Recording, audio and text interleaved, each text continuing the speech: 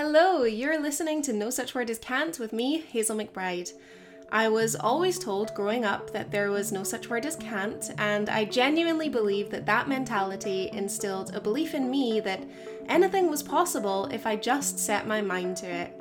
As someone who started off with a seemingly impossible dream and somehow made it my reality, I want to help more people achieve their goals by giving them actionable advice as well as sharing stories from others who have done the same. Today, I am so excited to welcome to the podcast Shari Tarantino, who is the executive director of the Orca Conservancy, who is here to talk to us about all things southern resident killer whales and give her voice to the recent controversy surrounding the decisions being made about the orca Toki, or otherwise known as Lolita. Welcome to the podcast, Shari. Thank you, Hazel. So happy to be here. Thank you. I am so happy that you've taken the time out of what is undoubtedly a very busy schedule to sit down and chat. So let's get right into it. You obviously love orcas. Where did that passion first come from? Well, I grew up being a SeaWorld gal. We actually lived in Ohio, and I'm going to date myself here, but there used to be a SeaWorld in Aurora Shores, Ohio. There did. And it was actually conjoined on Geauga Lake, and Geauga Lake was an amusement park, and then SeaWorld was on the opposite side. And every summer, my family and I would do the theme park circuit, and we would always end up at SeaWorld.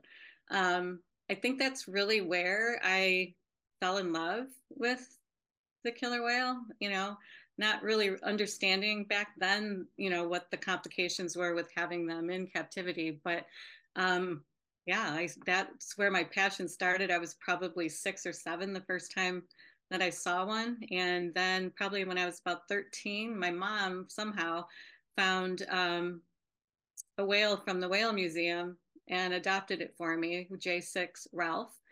And that just totally turned me into like wanting to do more with the wild orcas. And life went on, and then one day, I'm on the internet and I was like, oh, I wonder how Ralph's doing.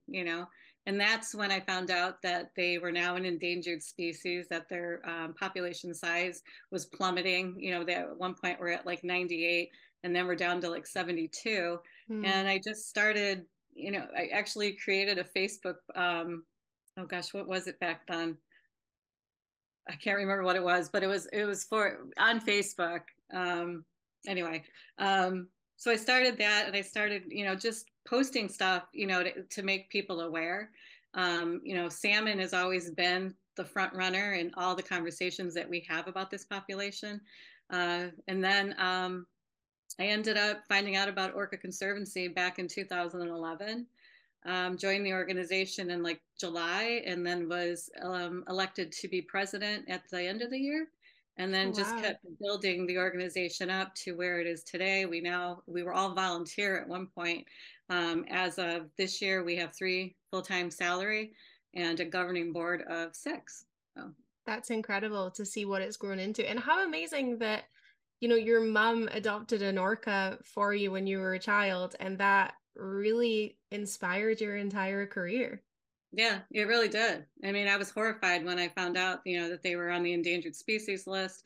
Again, that their populations had pummeled, because when I was little, I probably didn't even have the perception really, just that every quarter I got updated information. And I remember the photos, just seeing them grouped tightly together, and there was a lot of them. And today, if you go out, it's really not like that anymore. Now, yeah, you go out, you see them today, and it's just a matron line here and there, which sometimes is only like 4 to 6 if you're lucky. Where, when I first came out here in 2000 and it was 2011. The first time we went out, we saw them close to the British Columbia border, and it was all of J-Pod, and they were tightly, they were all together. And you really don't see that very often. We did last year, which was a good sign, I hope. The reason for them splitting up like that is a lack of prey. So Mm, you're not grouped together because they're searching so hard, for salmon. yeah. Do you remember I know you said you grew up in Ohio, and even though my geography is terrible, that's a landlocked state. I'm aware of Yeah, that much. Do you yeah. remember the first time you saw a killer whale in the wild? That was when I came here in 2011. And what And was then I that was like? blown away. I was just like, I mean, I started crying because it was just such, like, I can't explain the emotion that comes over you. There's just something about this population that really does just pulls you in. It's almost magnetic. And then at that point, I wanted to move to Washington. I actually was living in the Midwest and I started the plan, and it took me 3 years, and I ended up moving out here. Wow. I Yeah. love hearing from people who are so passionate and driven in their lives and literally alter their lives to be like, hey, this is my dream and this is my passion and I'm gonna pursue it. I'm gonna do what I Right. have to do to make it happen. Never thought in a million years this would be my life, and I love it. There's highs and lows with anything, but I feel very honored, to be able to speak for this population in hopes of recovering them. Absolutely. So you have mentioned, you became president of the Orca Conservancy pretty quick, and then now the organization has grown, obviously thanks to the work that you've put in and all of your volunteers too. So what kind of projects are you guys involved in, and what do you really advocate for? Great question. We have recently, probably in the last 3 years, I kind of was moving the organization towards like tangible projects that can actually help the population. Mm, We've always been involved with science and law, and we are very we bring the Southern residents to the table, basically, so mm, that they have a voice, whether it's based on legislation, comments, um, salmon meetings, with the fisheries and such that's going on. And that kind of moved us to our projects that we have now. We are doing salmon restoration. This is our first year of actually getting people out to do restoration to repair riparian areas along, river tributaries that are salmon bearing. So to be able to produce more food for the population. mm, We also have hydrophones that are AI hydrophones that are programmed with AI technology. And what we've done is take southern resident killer whale calls and have put them into these hydrophones, placing them out in the water. And then when the southern residents come by, because they're chatty, they like to talk a lot, the hydrophones will actually detect their calls and send out notifications to like enforcement or the navies, people that are, out there that aren't aware, or the shipping, to slow people down. We're also doing water quality and temperature testing. Right, this is our second year on the Snoqualmie River. The reason for doing this is to basically be able to get data, over a period of time, so that we can use that data, and tell like government entities or, people that are trying to write grants, these are the areas that we need to do more restoration work so that there's mm, more shade, that the waters are cool, and then the salmon can survive and technically become orca food, right? mhm, Then we also are doing boater education and enforcement. This year we'll have 2 girls down in Gig Harbor. It's basically to educate the Be Whale Wise guidelines that are here in Washington State.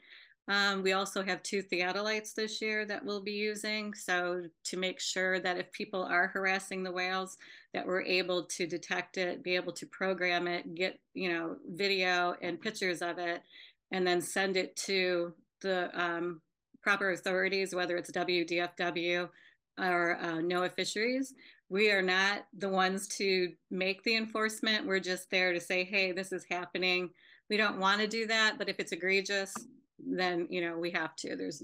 We just have to do it. So I think that's it. I'm trying to think of anything else that we've got going on, but I think that's it right now. I mean, that's still a lot. The AI audio recordings from the hydrophone is so interesting to me.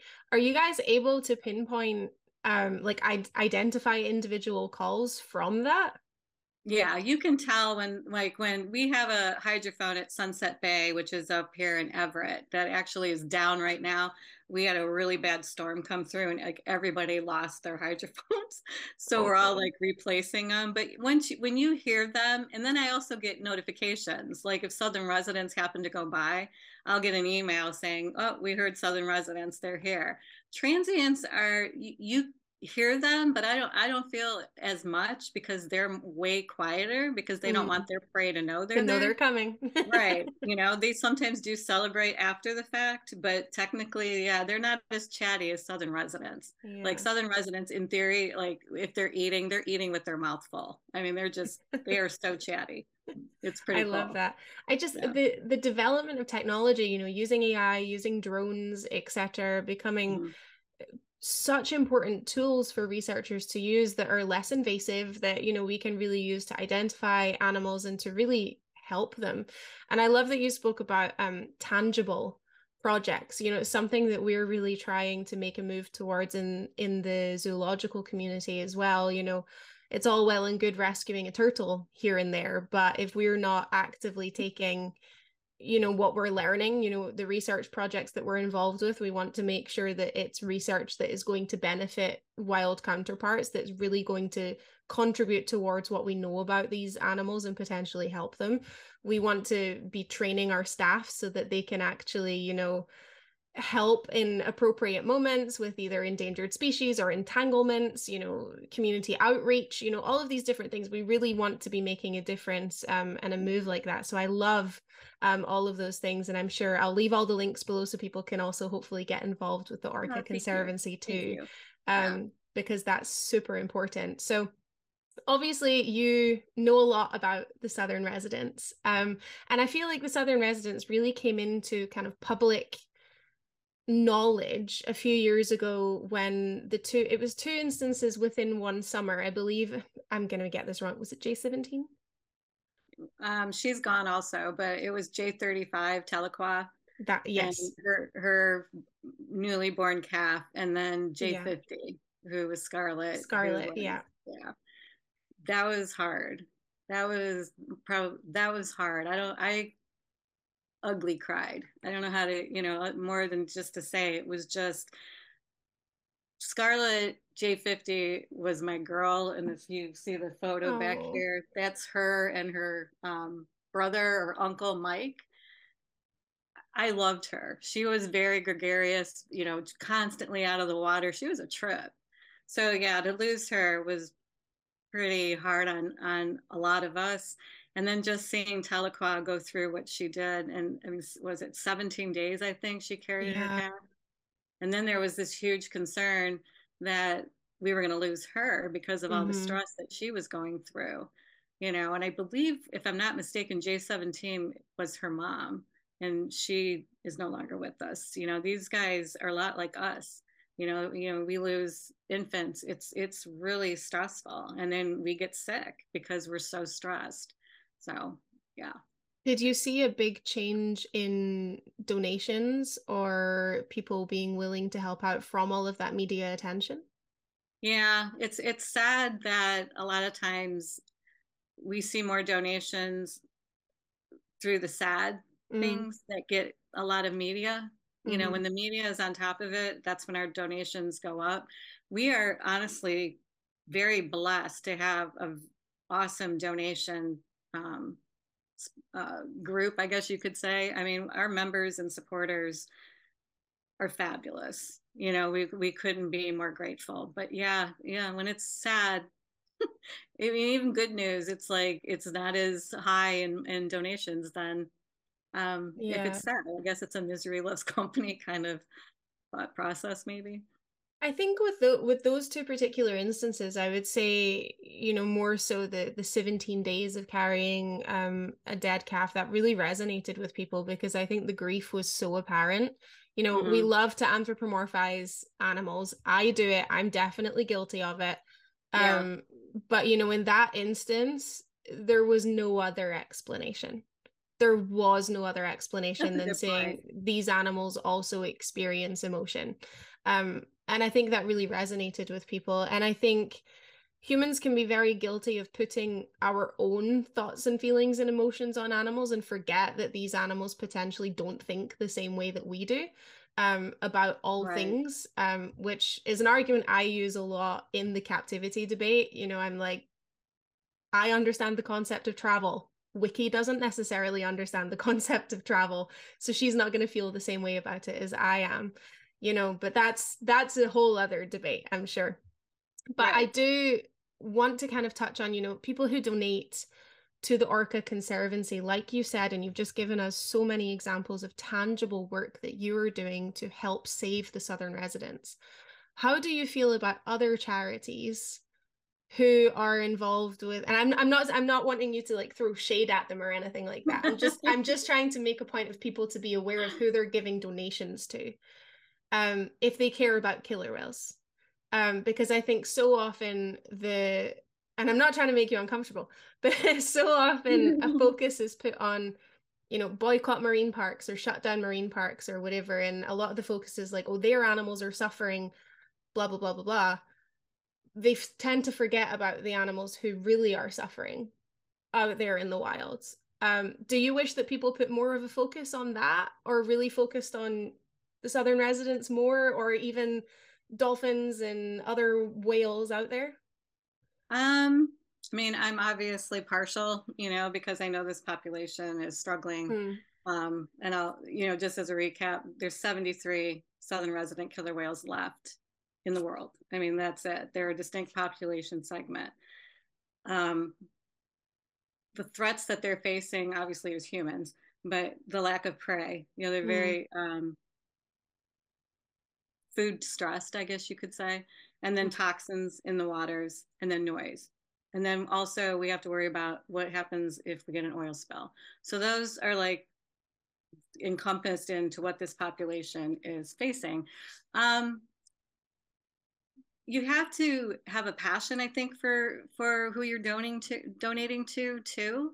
I think there's a lot of awesome groups out there. There's also a lot that aren't doing as much as the others. And I think you really need to do your due diligence, and make sure that you're checking out the organizations that you're wanting to donate to. GuideStar.org is a great place to start. You can learn about, what projects the organizations are doing, what status they have, what monies are being spent. Tax returns usually are uploaded too, so you can Yeah, see exactly where monies are. So I think that really is what stands out to me. Just vet. I mean, if you vet it. If you're going to put your money into something, know what you're putting it into. Ask questions. I agree. I completely Yeah. agree. And I think, even when I was a killer whale trainer, there's certain, anti-captivity organizations that do take a lot of public donations to kind of fight court cases. Mhm. They use it to buy expensive camera equipment, pay for flight tickets, etc., to get them over and into marine parks to take photos. And that has always rubbed me the wrong way because I've Mhm. always said, you know what, even if the whales in captivity were suffering, that's not how you're going to change anything. That's not where you need to be channeling your money into. So I would rather see everyone who donates to an organization like that to instead donate to places like the Orca Conservancy, because then the animals are directly going to benefit. Like, we're all animal lovers at the end of the day, regardless Right. of what side we're working on. Like, we all want the animals to come first. So, Right. we can Exactly. put the petty debates aside. But an interesting question I actually had for you was, do you think that marine parks are doing enough to help contribute towards saving the southern residents? Or do you think, like, this is maybe a personal question, like I genuinely want to know the answer. Like, do you think orca trainers, orca researchers in human care could be doing more to help the southern residents? I think there's, how do I answer this one? There's such a divide, I think, between captivity issues and wild issues. And Hmm. I think because of that divide, it's hard sometimes to bring people from both sides to the table. Yeah. to actually talk about, what can we do for the wild population, in return, what can we do for the captive situation. Um, Differences of opinions, in my view, is what solves problems. Mm-hmm. But do I think that they're doing enough? I think there's a lot of research going on how that actually pertains to assisting with southern resident killer whale recovery efforts. I I mean, I know like SeaWorld and was it Busch Gardens contribution fund. I know that they're putting monies out there, for grants and such to help the southern residents. But we also have that aura, if you will, out here that if you take money from SeaWorld, you're part of the problem. I don't agree with that personally, but I've seen a couple organizations take money and just be absolutely like obliterated on social media. Have And we again, applied for them? I think it's people getting the wrong idea, you know.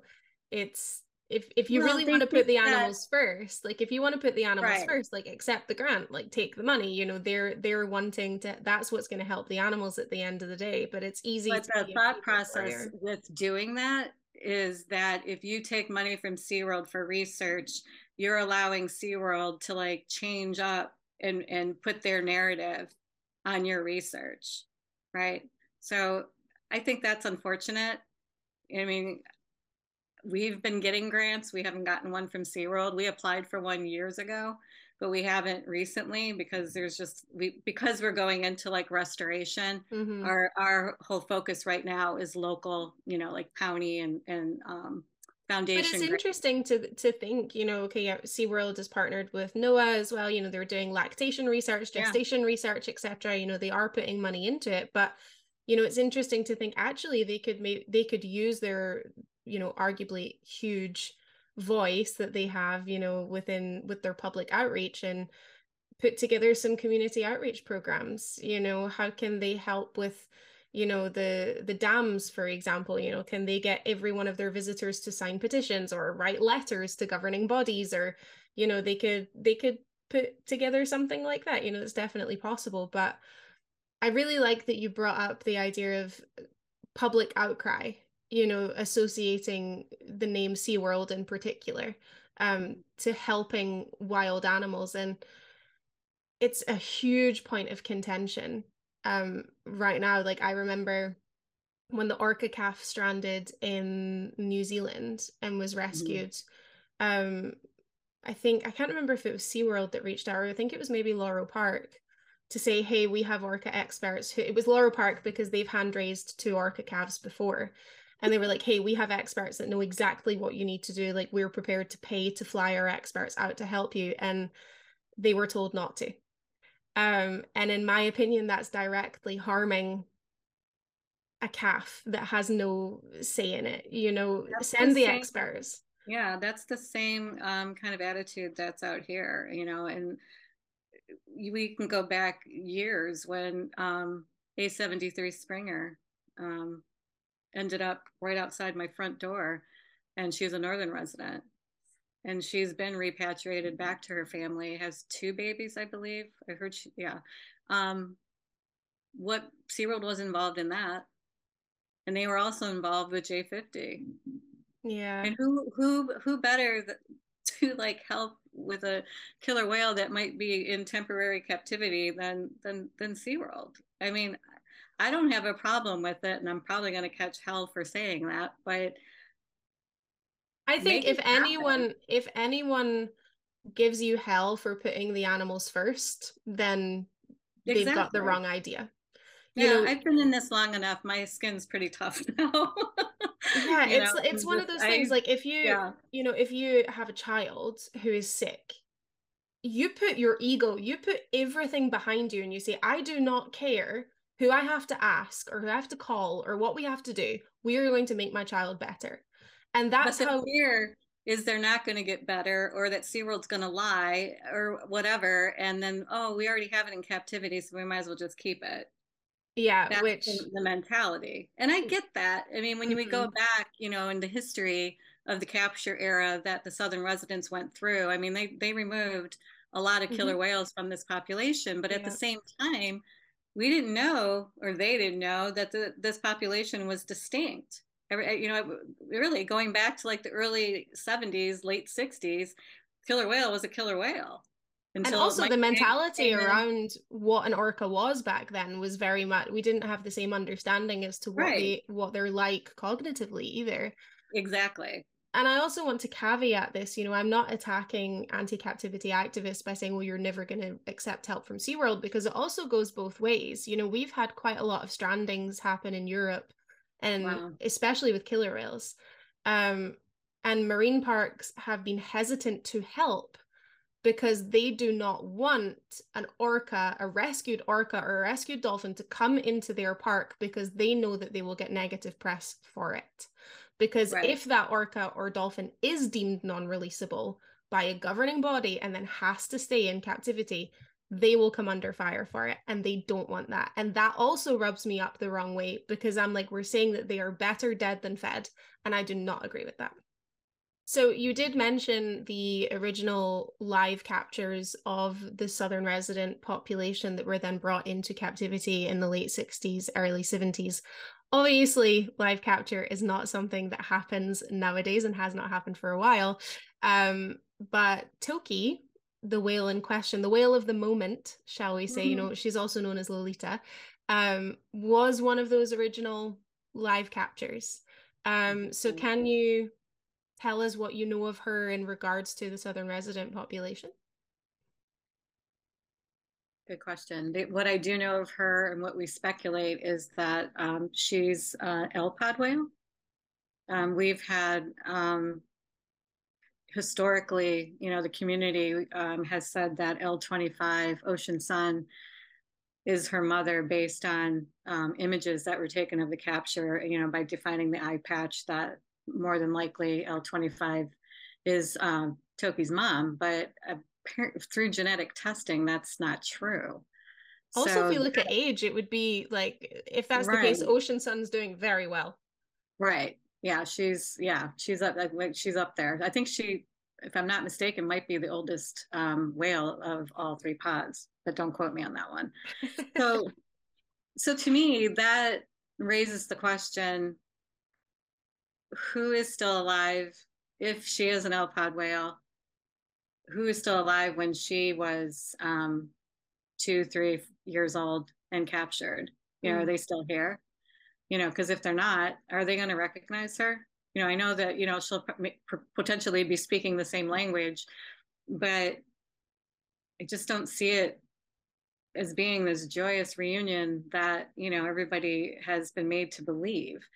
Um, she's aging, her teeth are in great shape, but she's got some health issues.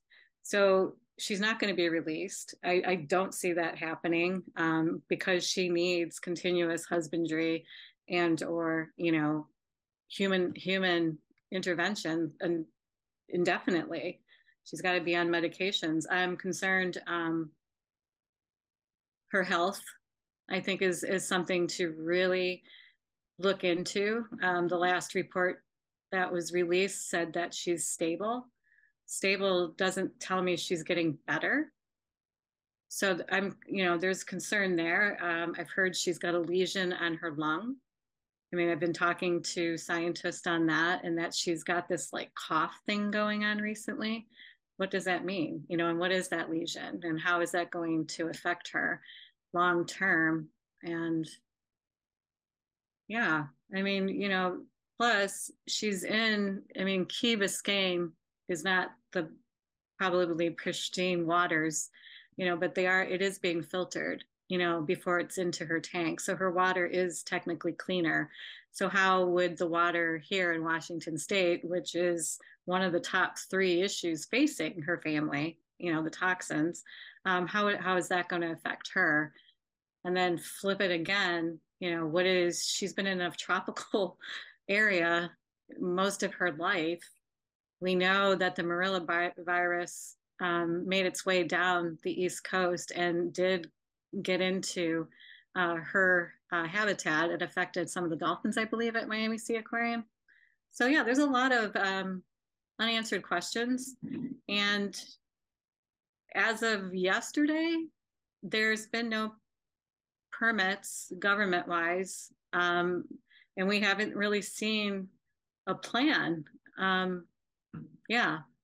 I mean, They released another press release yesterday or the day before oh, did saying, they? I might not have seen that. yeah, it was like it was just clarifying, oh, we've never said release.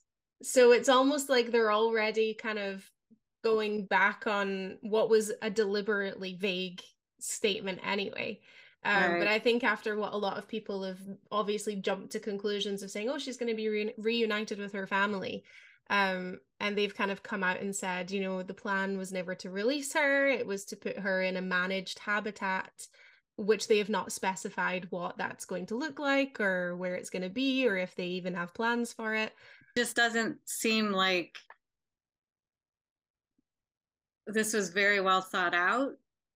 But at the same time, to me, I guess if it was me and if I had say in this, I wouldn't be talking about it until I knew for sure, that we were Definitely. going to either have NIMS, National Marine Fisheries Service, say, yeah, okay, you guys want a permit. Now we're going to have a comment period and then start there.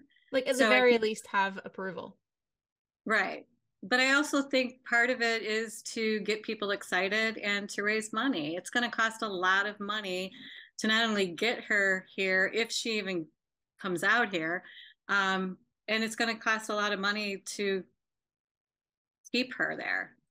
What I think is You know, really interesting that you said as well is, if you're looking at things like the water quality of the area, the amount of boat traffic, the lack of prey, and how badly the southern residents who have been born wild and lived there their whole lives and are arguably adapted to thrive in that environment are struggling so much.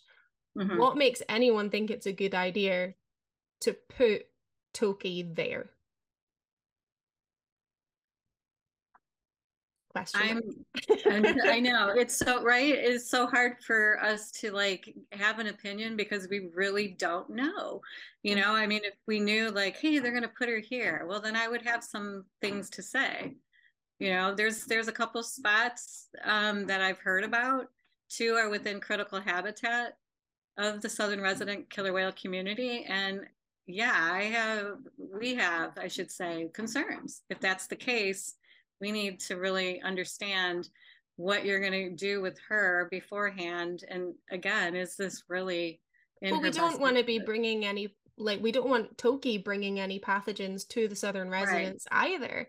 That exactly. population is already endangered. Like, we don't want to do anything else that is going to further endanger them, expose them to pathogens that they don't have an immune system to fight off, and Right. vice versa. I mean, we've also been talking because one of the areas is pretty populated, around the shore, and the legislation this year actually passed a bill where all boats have to stay 1,000 yards away Mm. from an endangered species. So how is that going to affect if they do put her there? How is that going to affect the boaters that are transiting to their homes and out?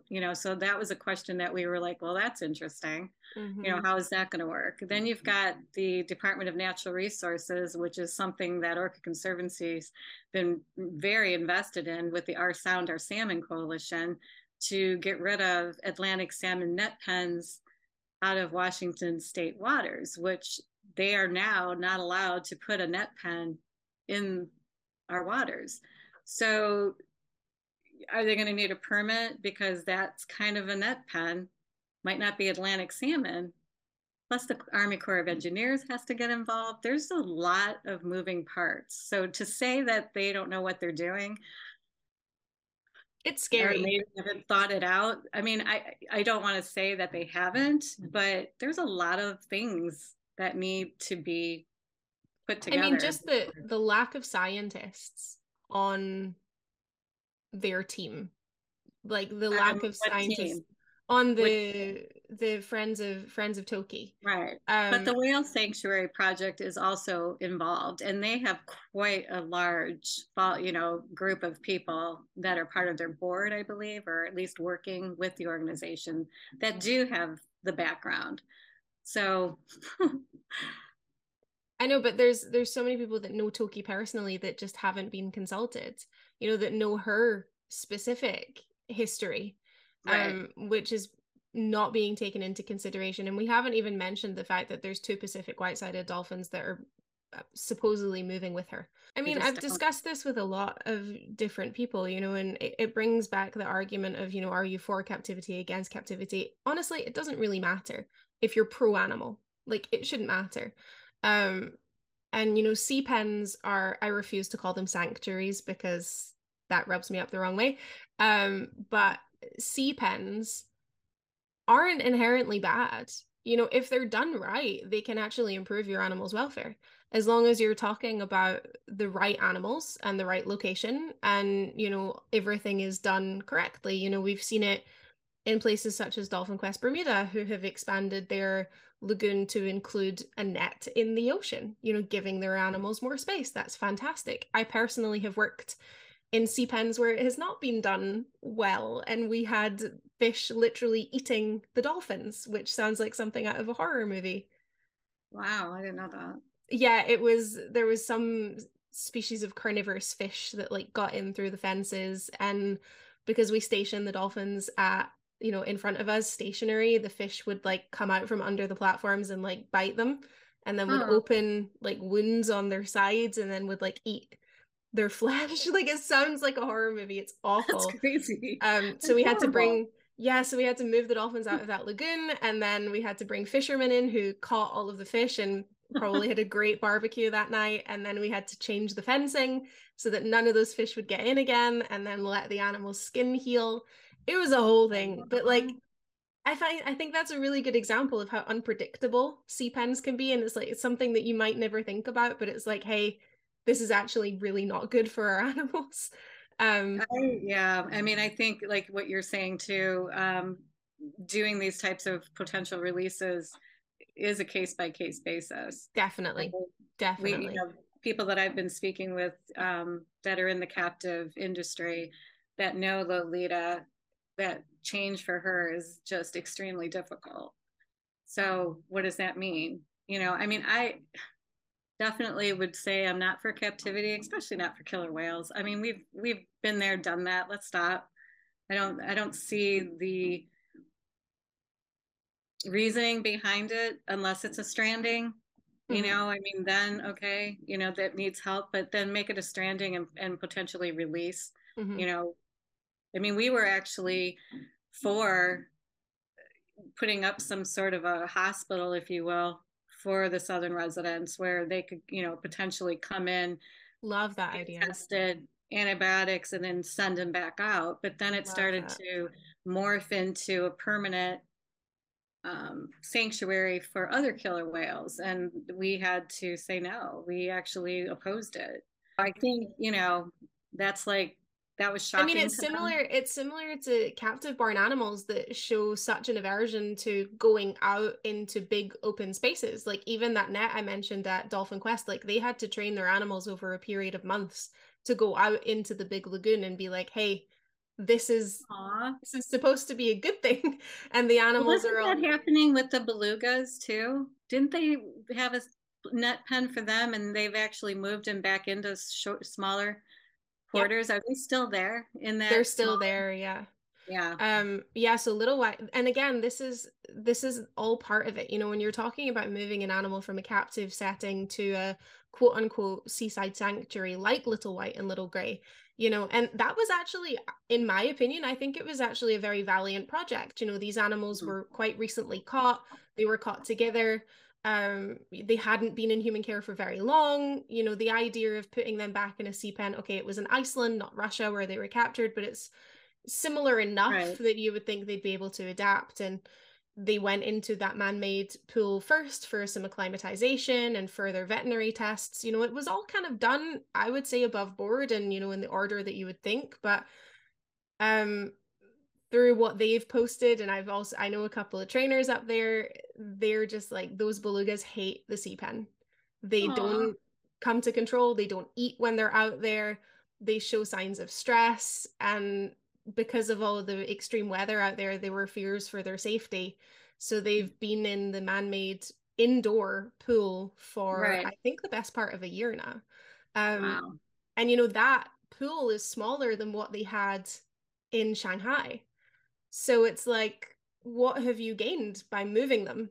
You know, Well, and I think it's that what you're saying too, because like with Springer wasn't really in captivity. I mean, they had her in a net pen, and then they immediately, it was over a couple months, well, not a couple months, but months, but not a lot of time had transpired yeah.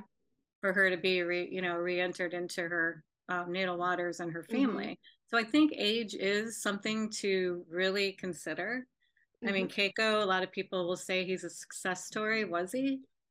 I mean, yeah, people will also say, well, he was free for the last few years of his life. Was he?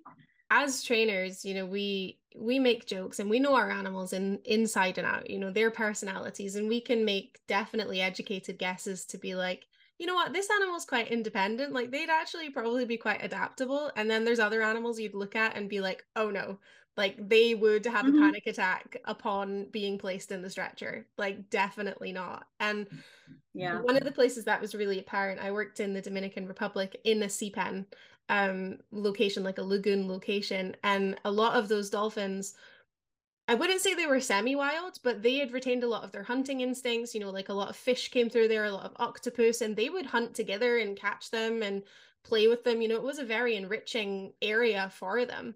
And we would often be like, oh yeah, like if a hurricane came through and like the fences were opened, like we could say maybe five of them, we'd never see them again. 10 of them would be like, yeah, we'll come in and out, like we'll come back for dinner, but like we're gonna be out here. And then some of them would be like, we are not leaving. Like, where are our humans? Can we please stay? So Interesting. That's personality interesting. definitely plays a part. You can Yeah. very easily see which animals adapt very well and I would go so far as to say find a lot of things that are positive for them in the way we work with them and the way we care for them in human care. And I do believe that there are some animals that don't adapt well.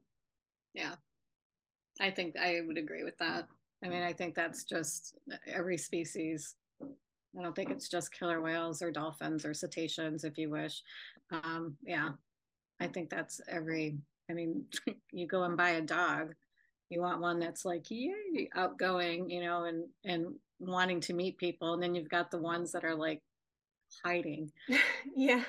There's Yeah. issues there, And you that have to need to take be into consideration, the learning history as well. You have animals that can be very frightened, but it's like, okay, well, what happened, in their first 6 months of, right, being in their new home? Like, did a big thunderstorm come in? Okay, now all of a sudden they're afraid of whatever happened just before that.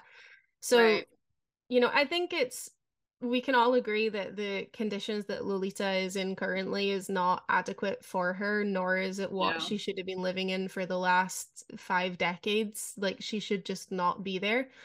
But we've kind of come to this point where it's like, are we really being smart with where we're putting our money and time and resources?